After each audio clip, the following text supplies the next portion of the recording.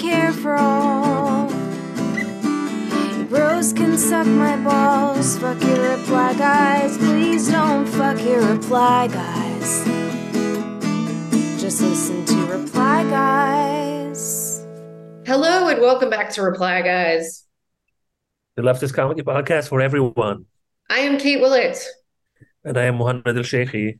and someone testified before Congress today, just a few minutes ago, that there's aliens. So I think our attitude on that is, wow, we really gotta wait and see with this one. I think. Yeah, I know. I don't know why. I don't know why they necessarily want to come here. So Exactly. What is the appeal? Like, what are you seeing here that you don't have? Like, yeah, yeah. Don't come here. It's a waste of time. yeah, Take us with you. yeah, That's what exactly. I'm saying. So Well, yes. Speaking of aliens, Elon Musk has changed the name of Twitter to X now, yeah, which so is obviously that's everyone that obviously that's everyone who listens to the show probably knows that, but it's just he has this plan to build a super app so that we can all do our banking and rideshare and gaming requests, not gaming requests, rideshare requests, gaming, all kinds of things through Twitter and these like super app. Well, it's not called Twitter anymore, it's called X, which I refuse to call it. But like the idea that people would be using Twitter, X as their financial institution. Like I wouldn't even give that guy $8. Apparently they lost like billions of dollars in brand value or whatever that means as soon as he changed the name. I don't know. What do you think is going on here? I mean, first of all, can you imagine putting your credit card information into that website or your bank account information and expecting something good to happen? Like DMs are being leaked. Sometimes they change the settings that you only get like message requests from verified people, and they don't tell you that. The website keeps crashing. You can't tweet above a certain amount of like tweets if you're not verified. All of that shit that just keeps happening. And this man expects us to trust him more and then change it to X. What the fuck is X? It's Twitter. That's the brand. You can just take it away Yeah, and it's and still called, yeah. it's like, it still says like tweet, it still says like twitter.com. Apparently there was a guy who had his handle was just at X and they just took the handle from him and then they offered him the opportunity to quote meet management. So yeah, Meat it's pretty, management. yeah. Like buy it from me for like $1 million or more. I don't want to meet management. I just want to see a check.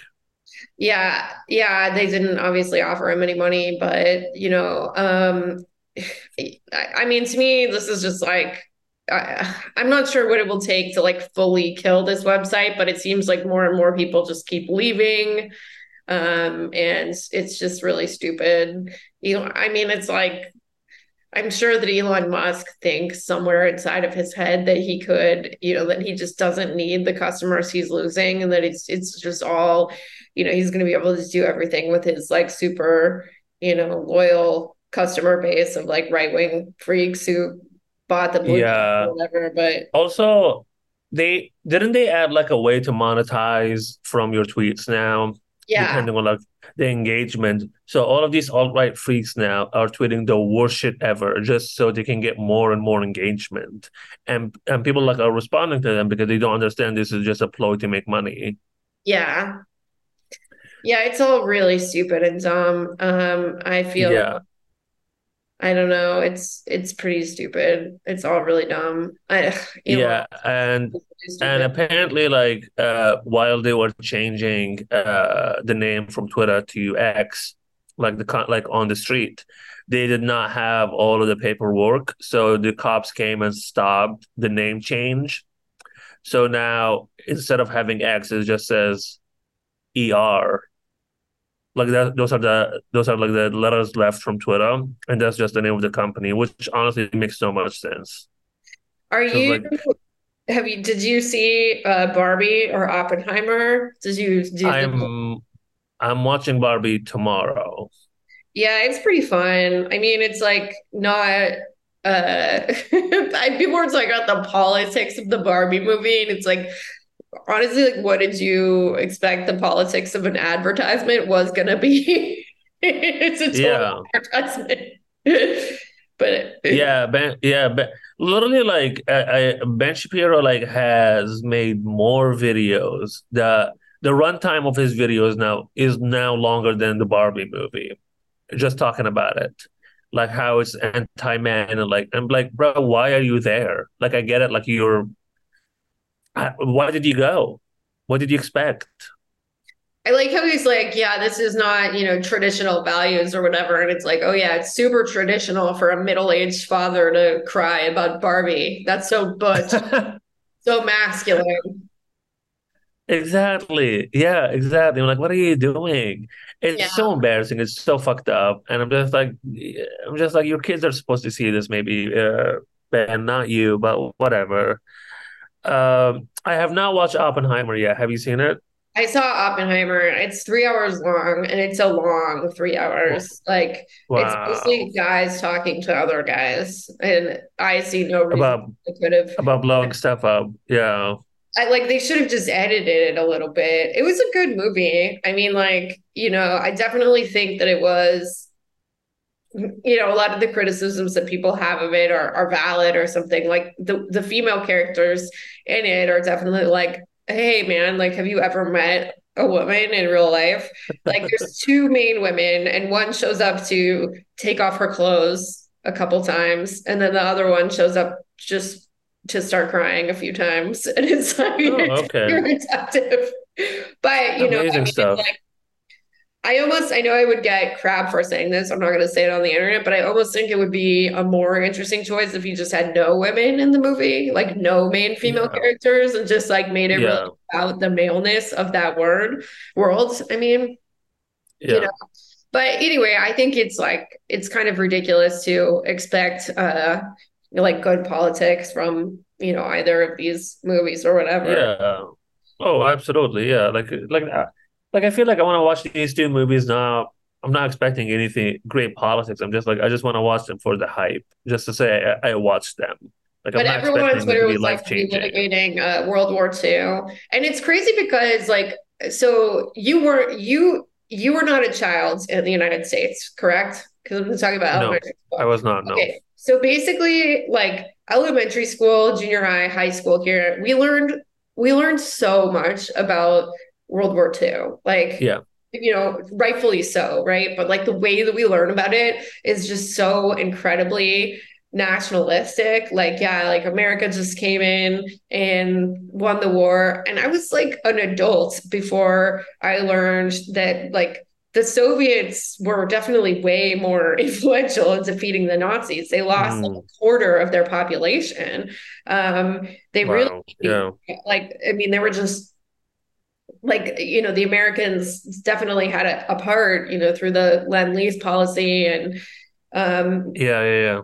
Yeah. like the Soviets basically I think that the historical debate is like between, were the Soviets mostly responsible for defeating the Nazis or were they exclusively responsible for defeating the Nazis? Like That's there's funny. no story in which it's like, oh yeah, like the Americans won this, so yeah, it's just, I think that the history, obviously this is not a new point, but history can be, very much just like the function it serves in our education system is literally just like a type of ideological propaganda. And Yeah. Yeah. I mean, it's funny because like it's not just history. It's literally like we see stuff that has happened maybe like 4 years ago or so is being changed right in front of us right now. Uh, especially like let's say with like the Biden administration, like all of the stuff that they promised to do or like say or whatnot, and they're like doing the exact opposite. And literally, we have video evidence, and we have seen them talk about like the border and like what they want to do and all of that stuff. And now they're like, "We've never. What are you talking about? We've never said that. This is not what happened." I'm like, something that we were alive for. So I cannot imagine stuff that we weren't even around to see, and how that is just being misrepresented now. Yeah, it's I think that like a bad part of like knowing history is if you talk about like things that actually happened, sometimes you sound like a conspiracy theorist. Like one thing that really happened Mm-hmm. is that the US ran a vaccination campaign in Pakistan, and it was like Mm, it was real vaccinations, but it was mm, to collect people's DNA, yeah. to try to find Osama bin Laden. And now there's like way more Wow. global distrust in vaccinations as a result of the fact that we did that. Wow. And That like, is fucking insane. yeah, no, it's completely insane, and it sounds made up, but it's real. I'll link an article about it in the show notes this week. But yeah, yeah, Imagine like a whole campaign to find one guy. This is like if we just learned right now that this whole vaccine, like the whole COVID pandemic and all of these people that have died, was just to find where Snowden was. yeah. So this is 12 years ago. The CIA organized a fake vaccination campaign to get Osama bin Laden's family's DNA. And yeah, it was, I mean, there's just like so much stuff in US history that, especially Yeah. like, especially our adventures abroad, like it sounds not real, but it is. No, I think it's just I think the issue is always that there's no room for like nuance at all. Like something like you said now, yeah, obviously, like you should not trust the government because they pull something as insane as this. But I feel like there are two groups of people, especially with like the vaccines now and like the pandemic and all of that. People who are just like will not take it because they think it's some government conspiracy to just like turn us into just whatever. And then the other side, we're just like, no, we're supposed to 100% blindly trust the government. This is good. And I'm like, Yeah, I no, know. maybe it's somewhere in between. Yeah, no, I mean, I wish that as a country we were capable of sober intellectual analysis, but unfortunately we are not. It can be both true that the CIA organized this vaccination campaign, and also, like, of course, you should take the COVID vaccine, which is where I stand on it. Hopefully, listeners know that. But yeah, Yeah, yeah, of for you, course. like, I mean, like, what in the sort of like telling about, like when you hear like the US media's recounting of like, US intervention in Libya and what that was like. I mean, like you were there. Like how does the narrative strike you?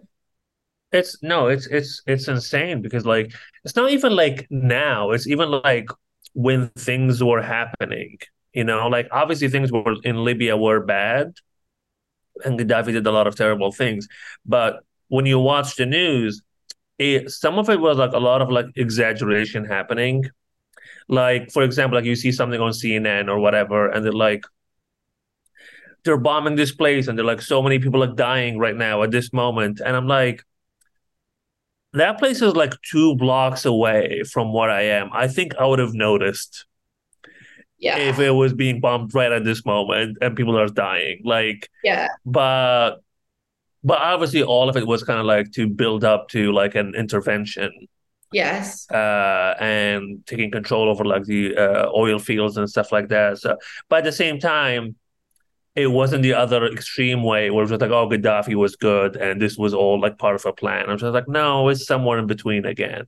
Like, uh, but yeah, I don't know. It's always like I don't think people understand how powerful U.S. media is, not just in the U.S. but like all around.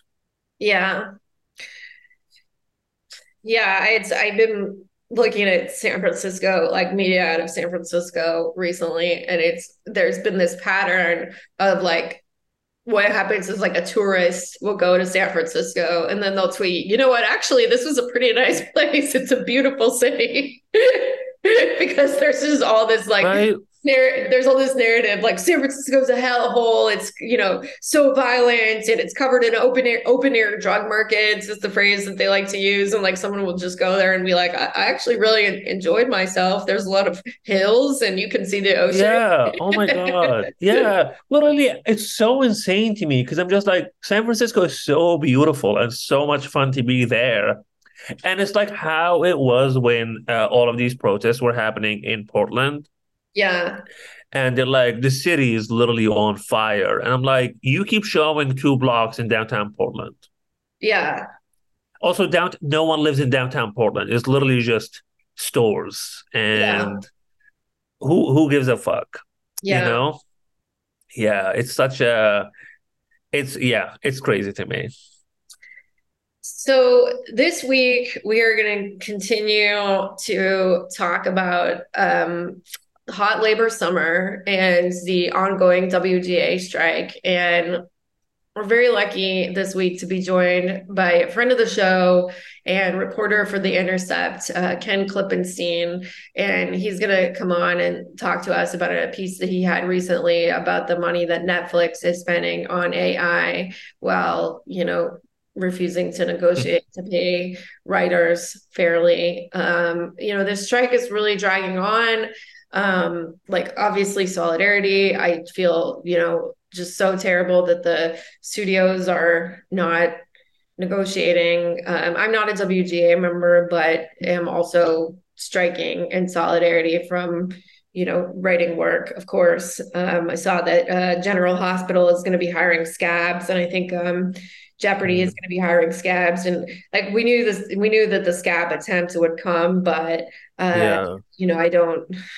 I'm not sure like how pervasive this will become. I think for some of these things, my guess is that they're going to hire people who like do like marketing, advertising kind of writing, like branded content type people. My guess is like people who don't have Yeah. aspirations in particular of working in Hollywood, because if you scab, like you can't work on a WGA project ever again. Yeah. So Yeah.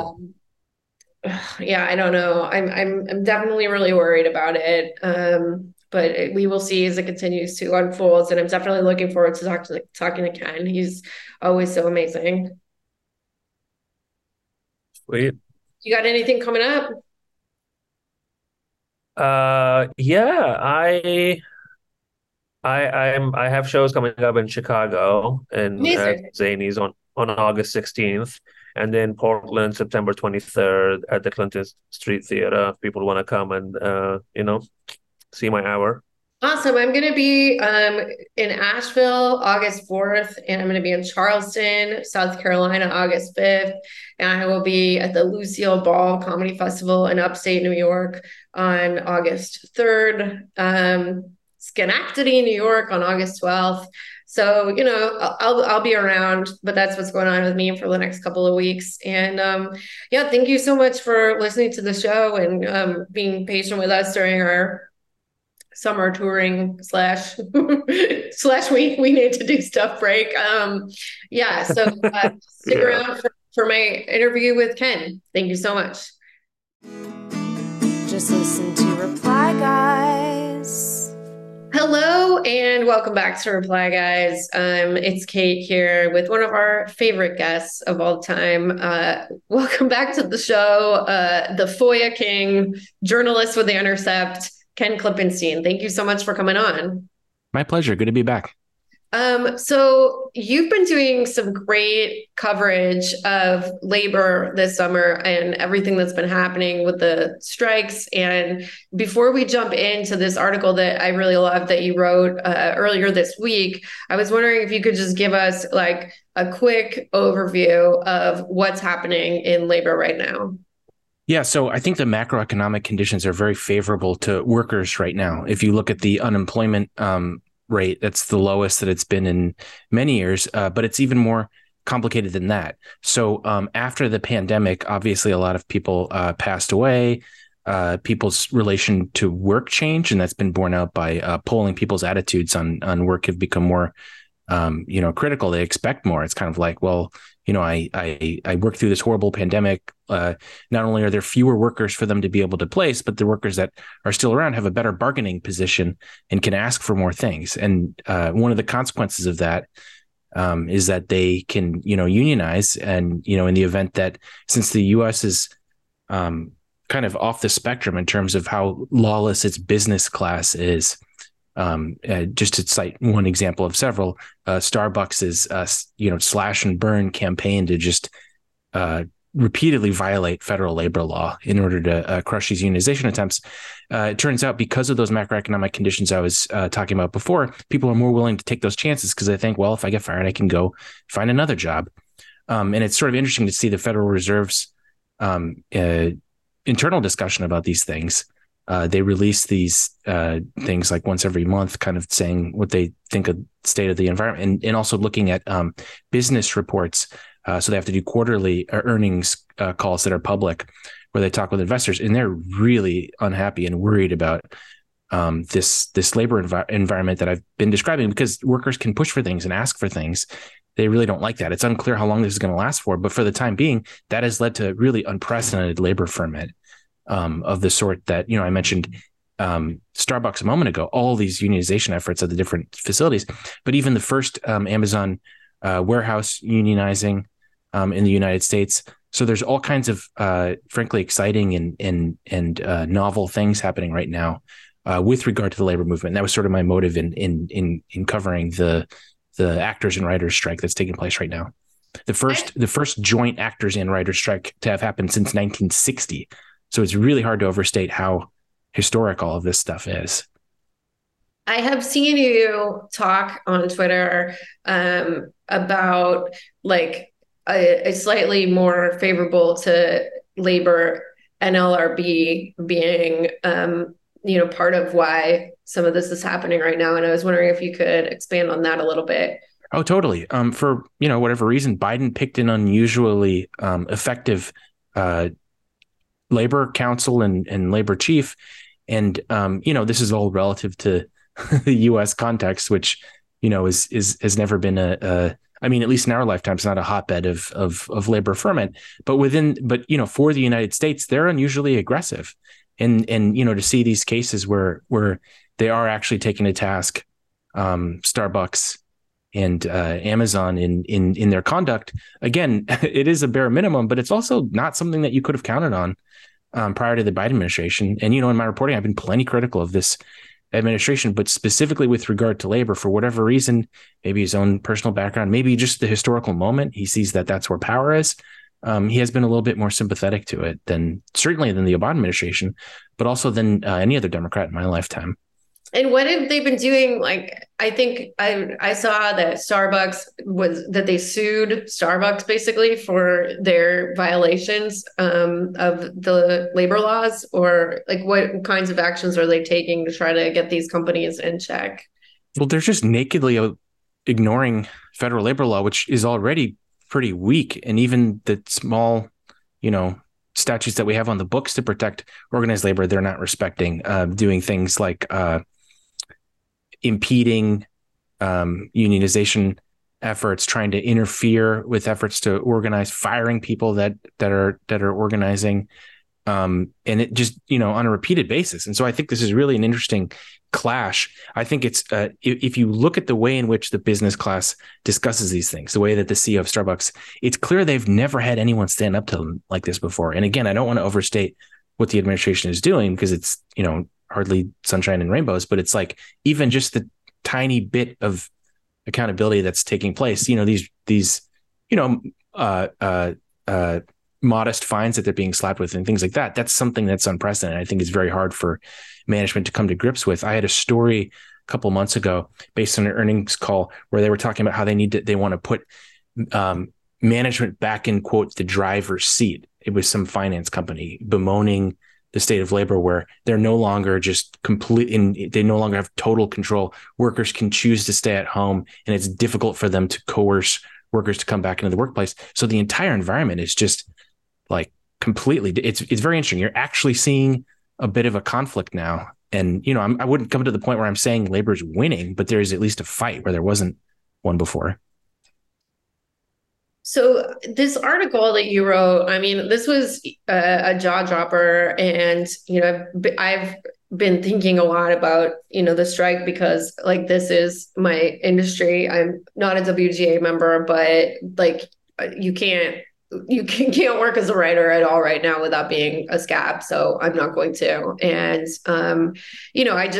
I really hope that these studios come to the table with something much better soon, because a lot of people that I know are really, really suffering or have had to take jobs in other industries. And basically, this article, actors are striking for protections and writers, and Netflix listed a $900,000 AI job.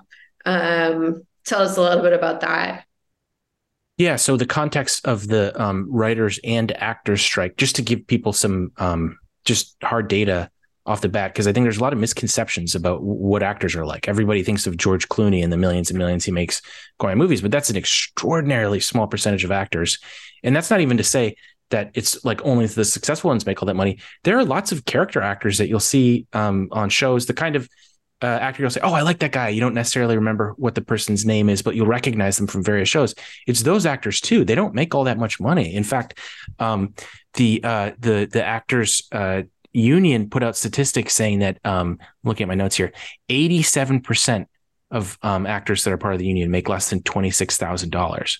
So this is an overwhelmingly, very meagerly paid profession. And again, that's not just people that are like out of work or whatever. This includes all kinds of people that are finding work continuously. They just don't happen to be at the top of the income distribution. Just like everything else in the country, the 0.1% is making extraordinary amounts of money. But for ordinary people to look at that and say, oh, all actors are living these lavish lives, livelihoods. Why do I care about them? It belies a lack of understanding of how the field works and how. So that was kind of my motive for looking at it, was just horror at how bad. I mean, I know actors, and that's why I had a sense of how badly they're paid. And I'm a journalist, so for that to stand out to me, that journalists are not very well paid either, but it sounds like actors have it even worse. And so what I did was I tried to approach this as scientifically as I could, to just say, okay, well, let's actually see what the job postings say about where these companies are spending their money. Because Bob Iger, CEO of Disney, kind of stepped in it when he went on, I can't remember what cable outlet it was, but he said that the actors union is not being, quote, realistic with their demands. And you read about the demands, they sound pretty modest. And so I was kind of curious. It's like, okay, so what's an evidence-based way that we can come to this and see, okay, what can they actually afford? What I found was astonishing. They're making it rain with regard to AI jobs. I mean, I couldn't find a single AI job that didn't pay in the six-figure range at the very least. And the 900,000 was kind of the most shocking example that I could find of, but all of them were in like at least 150,000, many 200, 300, 400. And this was at virtually every company. And these are not just the kind of AI that you use to, algorithmically recommend you things. This is what's called generative AI. So they are investing very heavily in the kinds of AI like ChatGPT and like the kind of AI that you use to create what's called deep fakes that were satirized in a Netflix or Black Mirror episode that people might have seen. And that's pretty much exactly what they're doing. It turns out that Black Mirror episode, I think it was called Joan is Awful. That wasn't even really satire. It's pretty much what they're trying to do. They're trying to scan actors' likeness. I found one job posting where they offered people, I think it was $400 to scan their likeness. And what was interesting, I talked to a computer science professor to get some context on this because I don't understand the technology behind it. And so the posting was described as being, oh, we're just collecting this for academic research.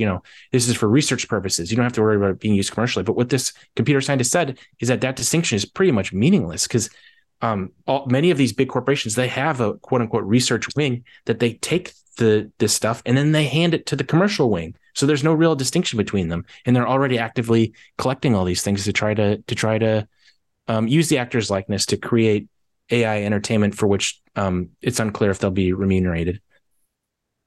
Yeah, I mean, to me, this is just like such a fundamental misunderstanding of what people like about art.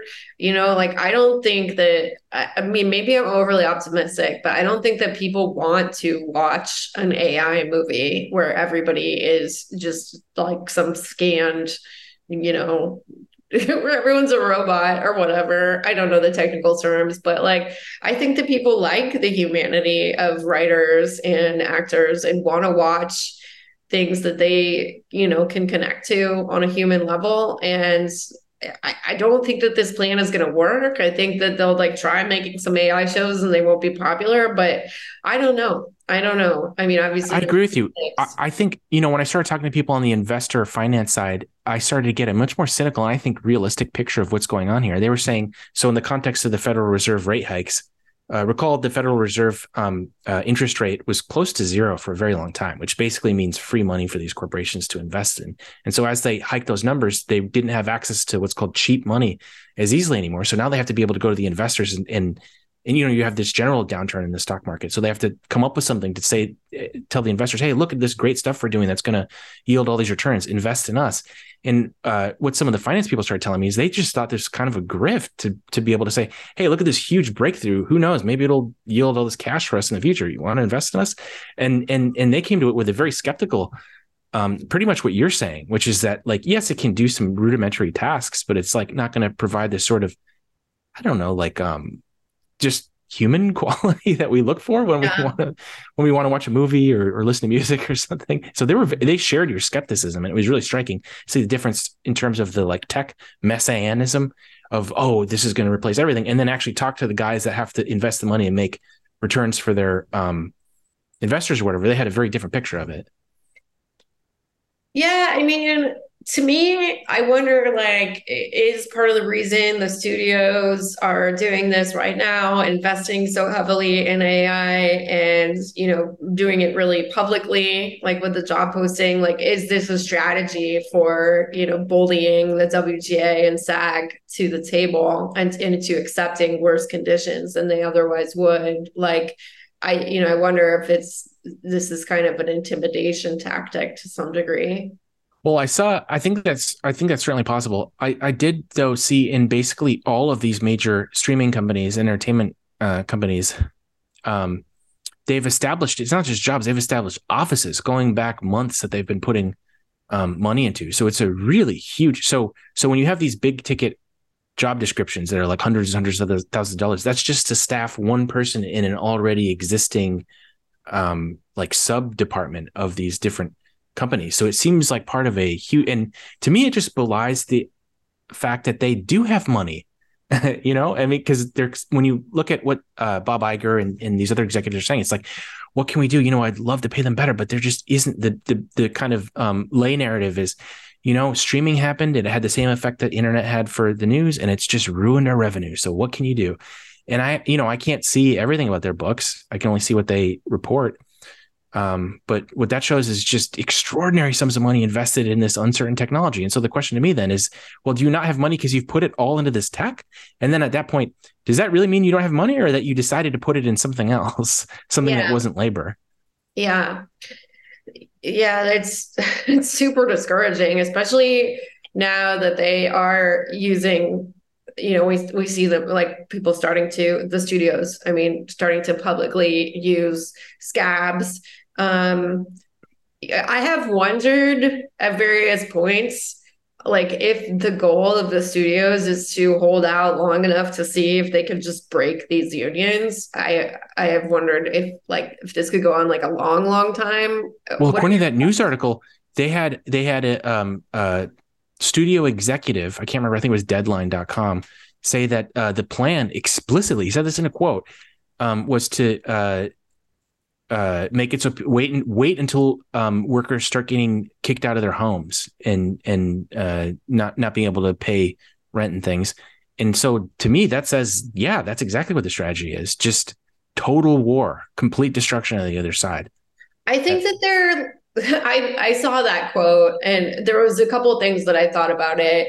one was like it did seem to be like a very deliberate intimidation tactic. Like, not that I doubt that they would go through with that plan, but there's also just like such a fundamental understanding of the types of people that work in acting and writing. There's two types of people that do it. One is people who are from a lot of family wealth that can be supported by their family, and that's why they've been able to do it. But there's another group, which I myself am part of, many of my friends, people who just literally have like, I don't know, 5,000 side hustles to get us through those tough times. And, I think that a lot of people who are working in either of these industries, like they have been making money other ways, like a writing job, for example. Okay, you get paid pretty well during the time that you're working, but like that might be 10 weeks a year. And then you have to support yourself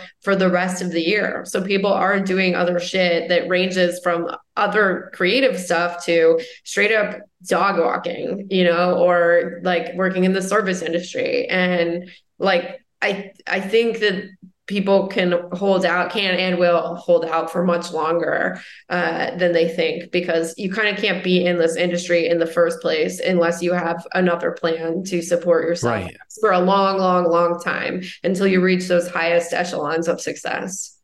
It's funny you say that. I was talking about a week ago with an actress friend of mine, and she was like, they don't realize the fight they've picked. We're extremely good at being unemployed. We're some of the best people at being unemployed because we all have these side hustles and things that we've had to survive to do. We have had so much practice at being unemployed. I don't think they realize what they're up against here.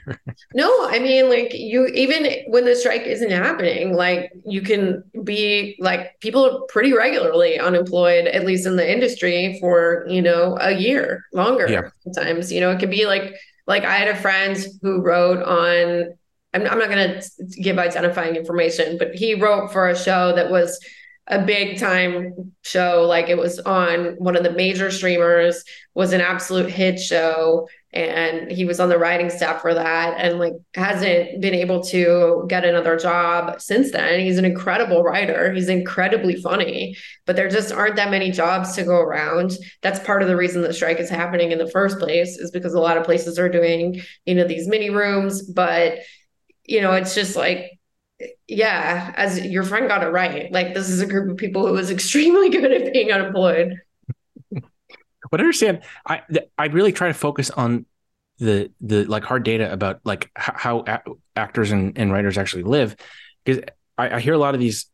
I like to pay attention to what the like public comments are on social in response to these stories. And I saw so many people be like, well, they're privileged to be able to do this. I mentioned before this idea that all actors are rich, which obviously isn't true, but also just I would love to like have people question this idea that it's like, this isn't real work. It's like literally everybody consumes entertainment. And I think a lot of people kind of like structure their lives where it's like, that's what they're looking forward to. And that's what keeps them going. So it's like, how is this not a real part? How is this less real than the email jobs that like finance people have, where they're manipulating numbers around a screen? I don't understand that. I would love if people question that.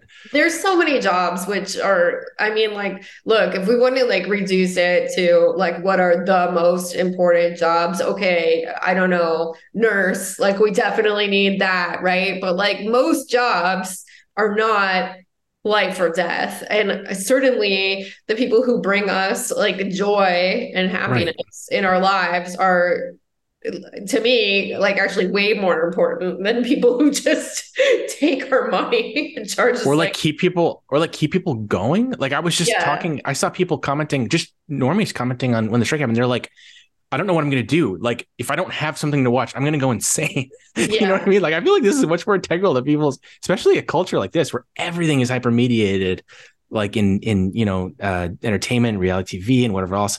It's like very strange to me that people can suddenly be like, oh, what do we need that for? Like, what are you talking about? Listen to yourself. I honestly could see the studios holding out for a year or more.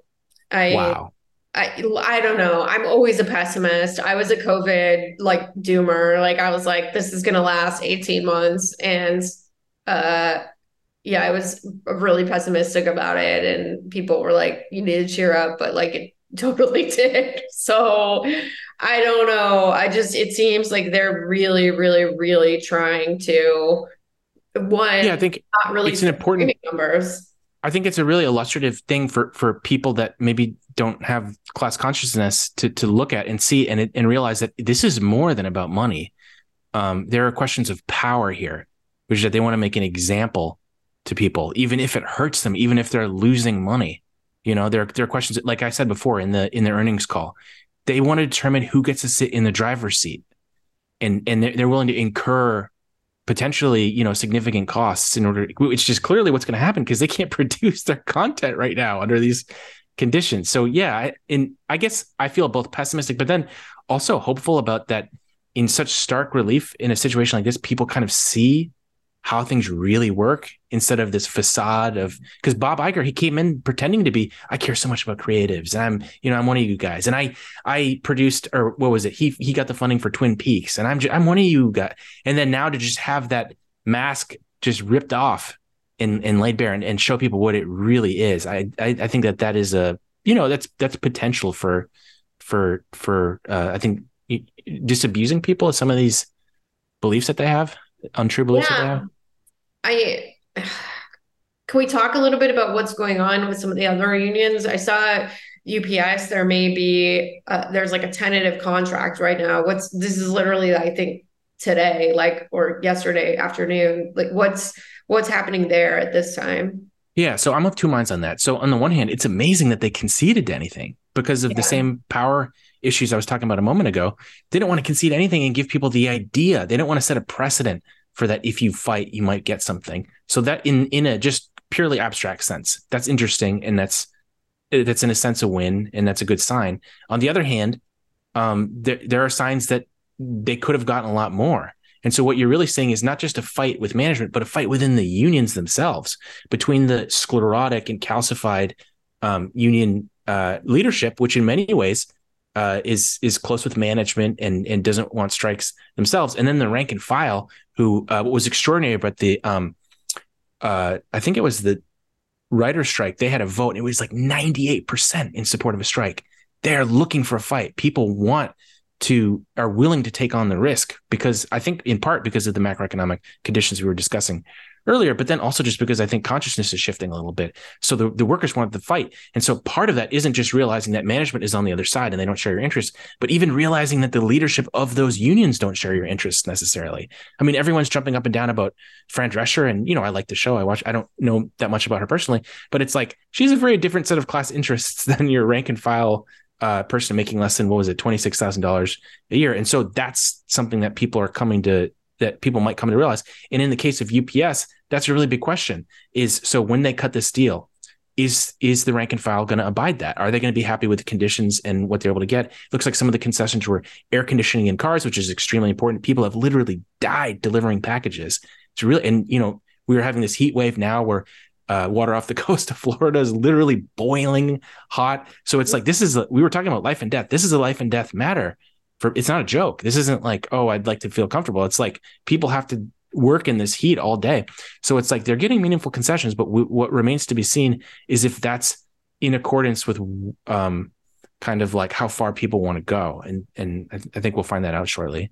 Yeah, I saw that they were going to raise the wage for part-time workers a little bit, but not to the level that the UPS union was demanding, or the Teamsters, Right. Which also seemed like it was, very reasonable demand. I have noticed in media recently that, I mean, there's definitely always the kind of narrative of like, this is going to cost the economy so much, or like these tales of like, young children aren't going to be able to get their medicine, and just like putting so much blame. All the stuff you're right, that the people that run the country care so much about. Like kids getting their health care that you never hear them say anything about in any other context. But suddenly it's like, oh my God, think about the children. Yeah, but I'm seeing less of that, I guess, than I normally see, or maybe it's just balanced sometimes. Like I saw that there was an article from the Teamsters president, I think, in Newsweek, explaining the union's demands, and it seems like it's becoming I don't want to say balance because it still heavily favors corporations, but I'm starting to see like, the occasional perspective of the workers get in there. Yeah. One thing that was striking about the environment we find ourselves is how much historical precedent there is for post disasters, particularly post pandemics, labor getting a stronger hand, if only for the like extremely bleak reason that there are just fewer workers. And so they have more bargaining power because of that. And so I agree with you. If you look at what Iger said, he's really the only CEO that's come out and kind of like openly addressed this stuff, because I think the rest of the entertainment executives know that it's not a very good idea. And so I think they're having to improve their like PR because they see that the power has shifted a little bit away from their side of the table. And that's interesting. And I imagine that will continue because it's just COVID was brutal. It's not just the deaths, which are significant enough, but the number of people that are basically disabled as a consequence of it is really like people don't really talk about it, but that's also pulled a huge segment of the working public out of the workforce. And so that's bleak and depressing, but as with anything, it also affords opportunities. And so I think that that's part of why we're seeing this shift. Do you think that Congress would intervene if the Teamsters decided to strike? Do you think Congress would step in? They would be in a tight spot because, again, I'm not an apologist for the Democratic Party by any means, but like they too have shifted in some significant ways. I mean, one could see, a split between the progressives and the establishment wing of the party that would put Biden coming into an election year in a very awkward position as he's tried to, frame himself as this pro-labor guy. So I think that's definitely possible. I mean, as always, it depends on how the messaging is and how much, pressure they're able to bring to bear. I mean, I've covered politics for a number of years now, and just knowing congressional staffers, they will, a few drinks in, they'll tell you like, we pay very close attention to stuff that gets said on Twitter, on social. Like, I think there's this sense that, particularly among kind of like, kind of time-hardened and cynical leftists, it's kind of like, oh, what do they care about some symbolic thing if the public's mad?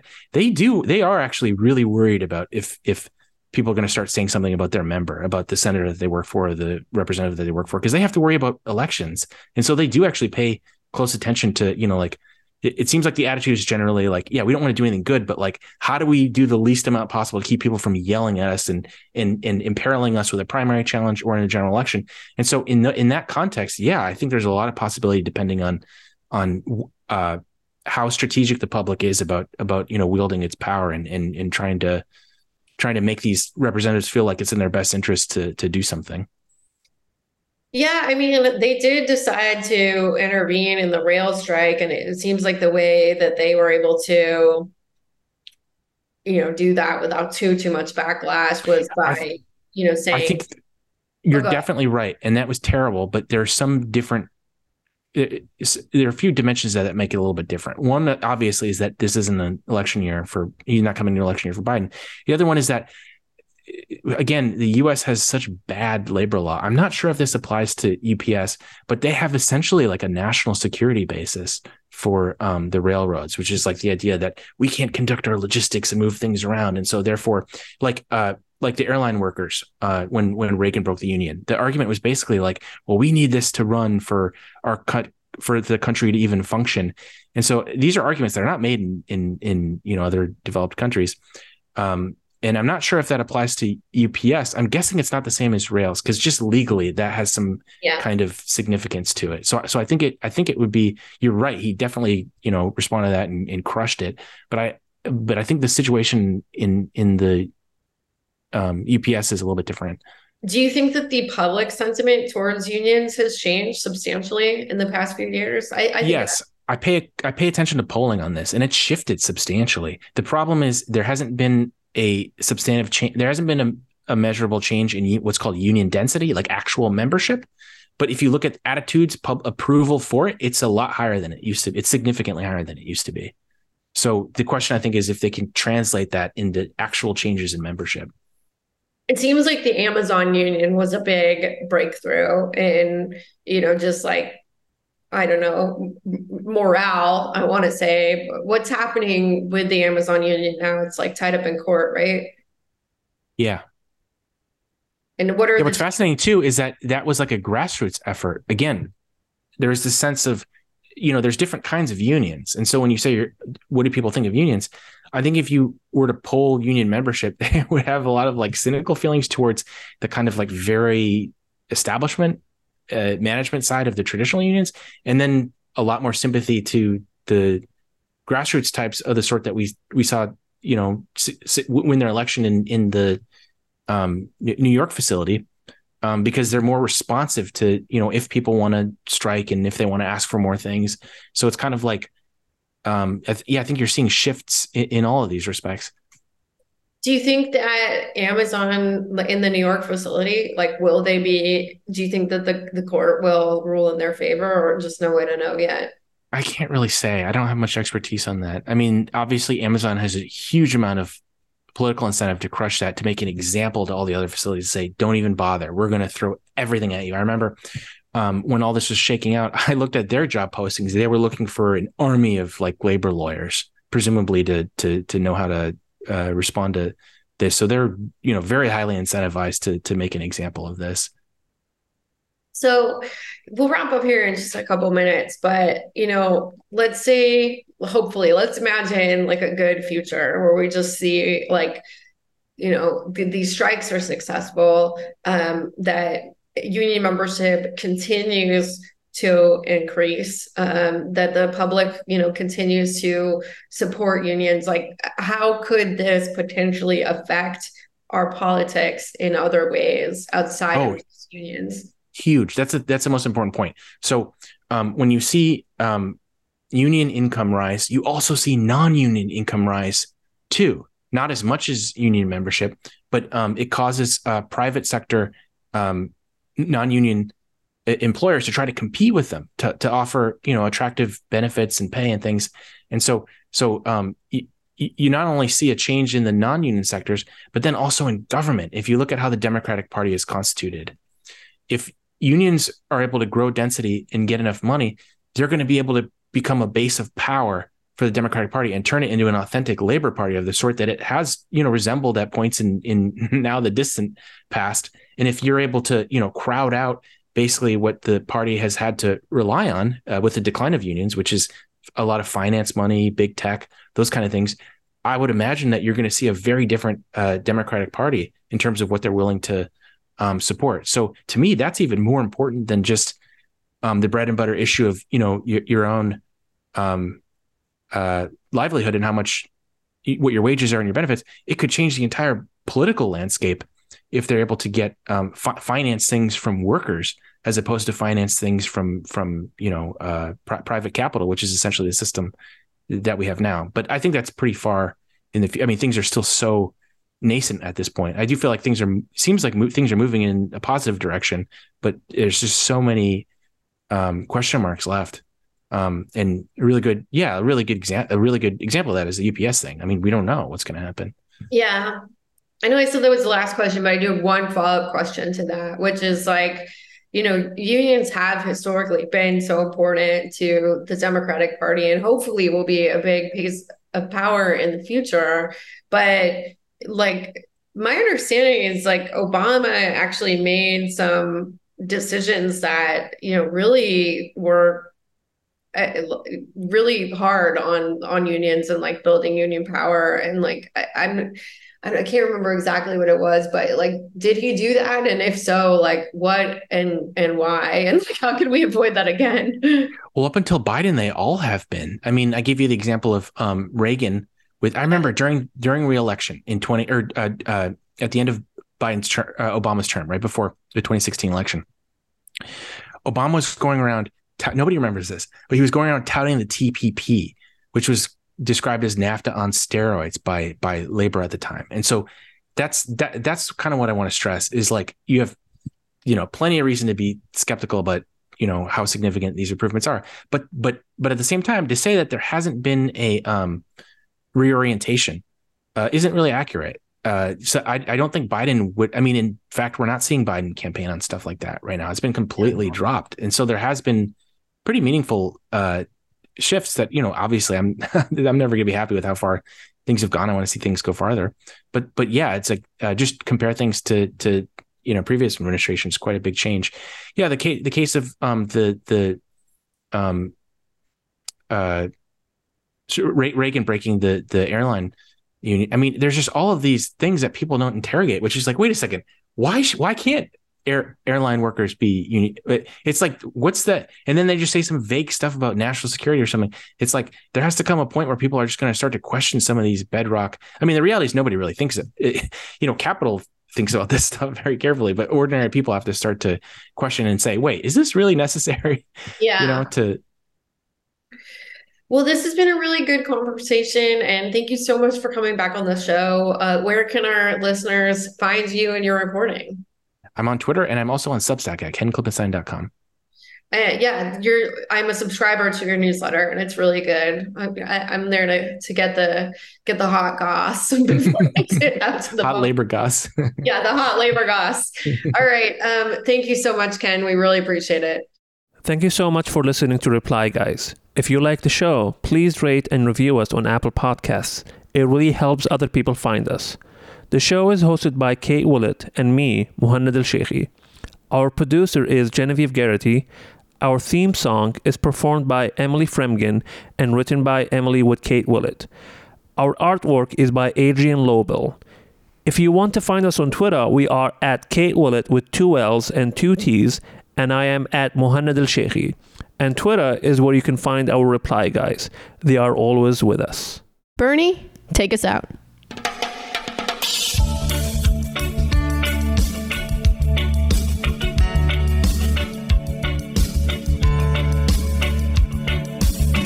As I went walking that ribbon of highway, I saw above me that endless skyway. I saw below me that golden valley. This land was made for you and me. This land is your land. This land is mine.